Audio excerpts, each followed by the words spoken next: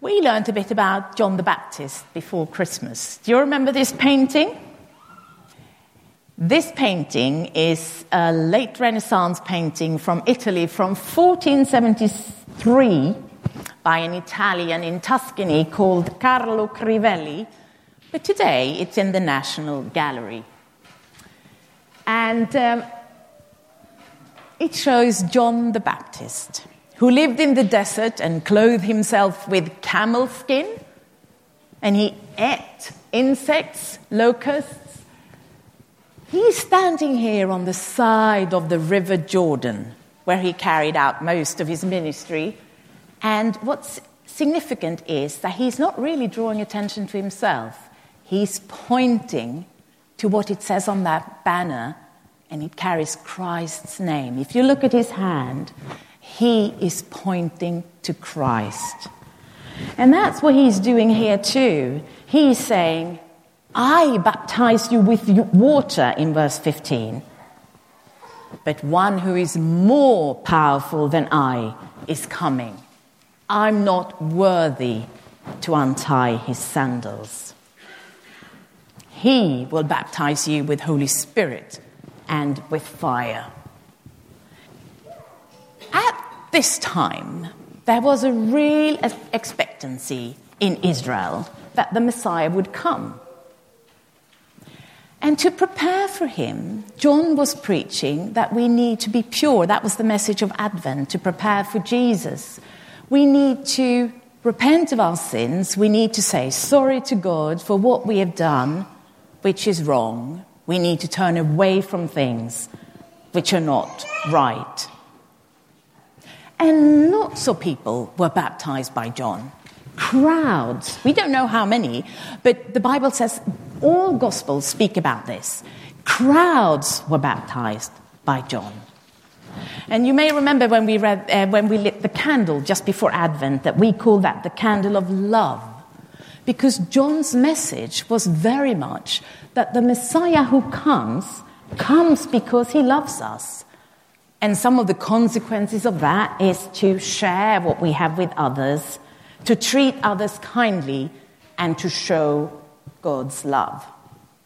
However, this message was not very well received everywhere. And we know that today as Christians, the good news is not always well received. And for John, ultimately, it meant that he was beheaded because he had pointed out something which was not right. Herod, the king at the time, he had taken his brother's wife as his own wife. And this was unlawful. And John had said that to him because he was bold and he felt that that needed to be said. This meant that he was later beheaded. However, before that, he baptized many. Where did he do this? Let's have a look at the map of Israel. So this is a map of Israel in New Testament times. We have the Mediterranean on the left, and then we see the two seas in the north, the Sea of Galilee, and in the south, the Dead Sea. What connects these two seas? The River Jordan. Has anyone been to Israel in this room? Interesting. Have you been to the baptismal site of John the Baptist?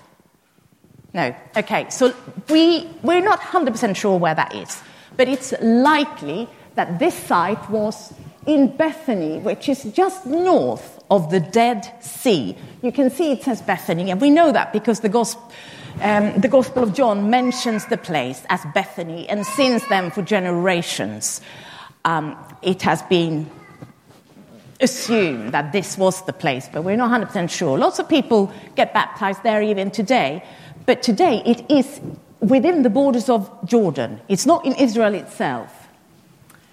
So Jesus, he came from Galilee. You know, he grew up in Nazareth, just a little bit southwest of the Sea of Galilee, and then he walked the land. He came down to where John the Baptist was. And And on this occasion, which all the Gospels mentioned, even though we read it in Luke, it says, when all the people were baptized, and then it's quite a simple sentence saying, and when Jesus also had been baptized. So it's like Jesus went into the water like everyone else. It wasn't really a special occasion. They hadn't invited lots of people with flash invitation cards. Jesus was baptized. Why did Jesus get baptized? He didn't need to repent of any sins. He's the only human being who's ever lived who is also divine, who didn't sin. He's God. He didn't really need to get baptized. But as in everything, he goes before us. Even though he is so divine, he's also so human. He's one of us. And he wants to show us practically what we must do. He's a servant. John did not feel worthy. John knew this. He knew that Jesus is the Messiah. Not sure the crowds knew it at the time. And John said, I'm not worthy. I'm not worthy. But Jesus insisted. He was baptized, like all of us. He serves us and he shows us what to do. And since Jesus was baptized, baptism has become a symbol for us for turning to Christ. It's one of the sacraments of the Christian church. And a sacrament means a holy act. It's something we do to live out our faith and show that we belong to Christ. When we are baptized, we baptize to life with Christ, and we go under the water. That symbolizes death. We die to our old life, and we rise up to new life in Christ. And David read for us earlier from Isaiah 43, when you pass through the waters, I will be with you. Oh, how I wish that I could have been on the banks of Jordan in that crowd, that moment when Jesus was baptized. In verse 21, it says, when Jesus also had been baptized and was praying, the heaven was opened. The heavens opened. And here we have, in just 2 tiny little verses in the Bible, a very powerful manifestation of who God really is. Jesus, who is God, but also man, full of divinity, full of humanity. He was in the water, very physical, very real. There was a voice from heaven, and the voice said, you are my son, the beloved. With you I'm well pleased. That voice was God, God the Father. And then the Holy Spirit came down in the form of a dove. And here we have a very poignant picture of the Trinity. And this sets us apart from every other world religion.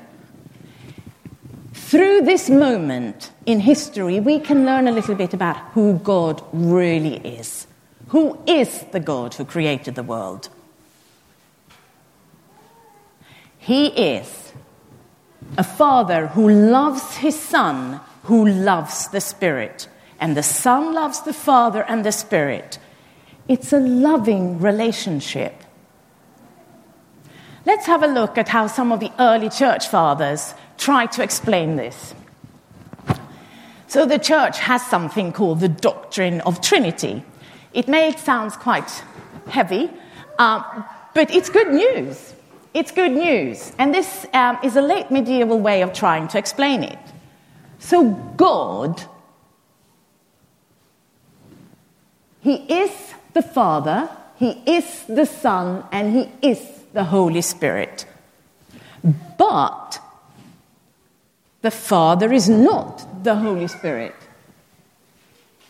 The Holy Spirit is not the Son. The Son is not the Father. And then you can go round in that diagram.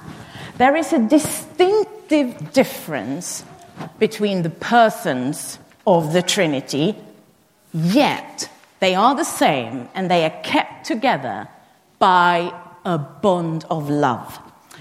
And we're going to move on and have a look at a modern way of trying to explain this. And I've taken this from a book that I can recommend called Cafe Theology.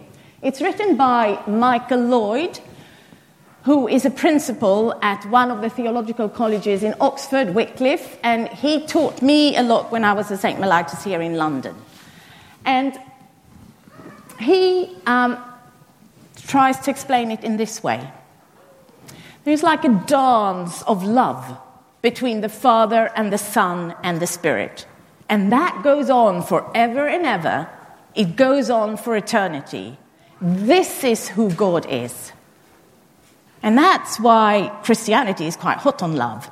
It might sound a bit cheesy sometimes when we say, oh, Jesus loves you, God loves you. Sometimes we feel that Christians overuse the word love.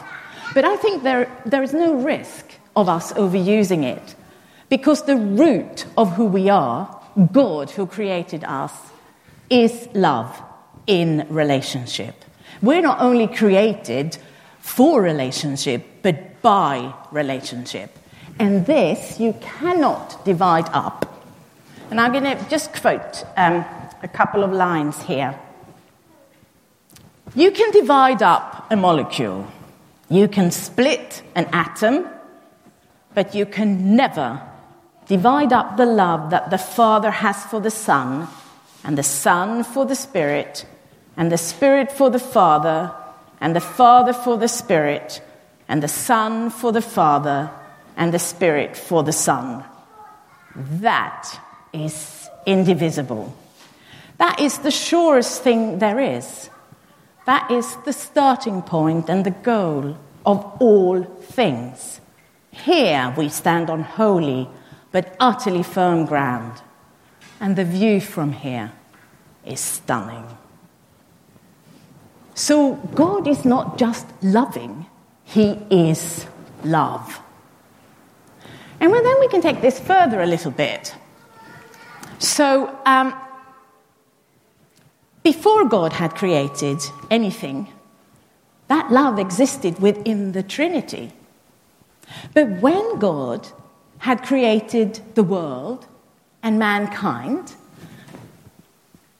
there was an object for his love, and that's us. And we are part of that love.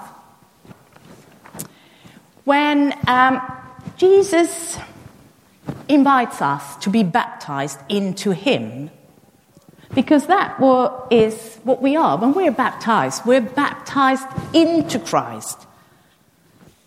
Then we are invited to participate in God's love for us. And maybe it could look something like this, that we are actually, through accepting Jesus as our Saviour, of which baptism is a symbol, we're invited through Jesus, through the Son, into that love, which is God. So as the church reflects on Jesus' baptism at the beginning of the year, I would like for us to take a moment to reflect on our own baptism. If we are baptized, maybe we're not, and maybe then we would like to think about if this is the right thing for us. If we have a faith, and if we believe in Jesus, it's right to be baptized as a symbol of that faith. If you are baptized, do you remember what date it is? Do you have the date fresh in your mind? Make a note of it. Now we're at the beginning of the year. Make it, if you don't know the date of your baptism, look it up and make a note of it in your diary. So on that day this year, can I encourage you to just do something, a little something. Maybe it's a short prayer in the morning to say, thank you, Jesus, that I belong to you. This applies for all of us, whether infant or adult baptism. Maybe it's a time for us to reflect if we live in the freedom and in the love of our baptism. My hope is that this year we will be able to rejoice a little bit more of what that baptism really means for us.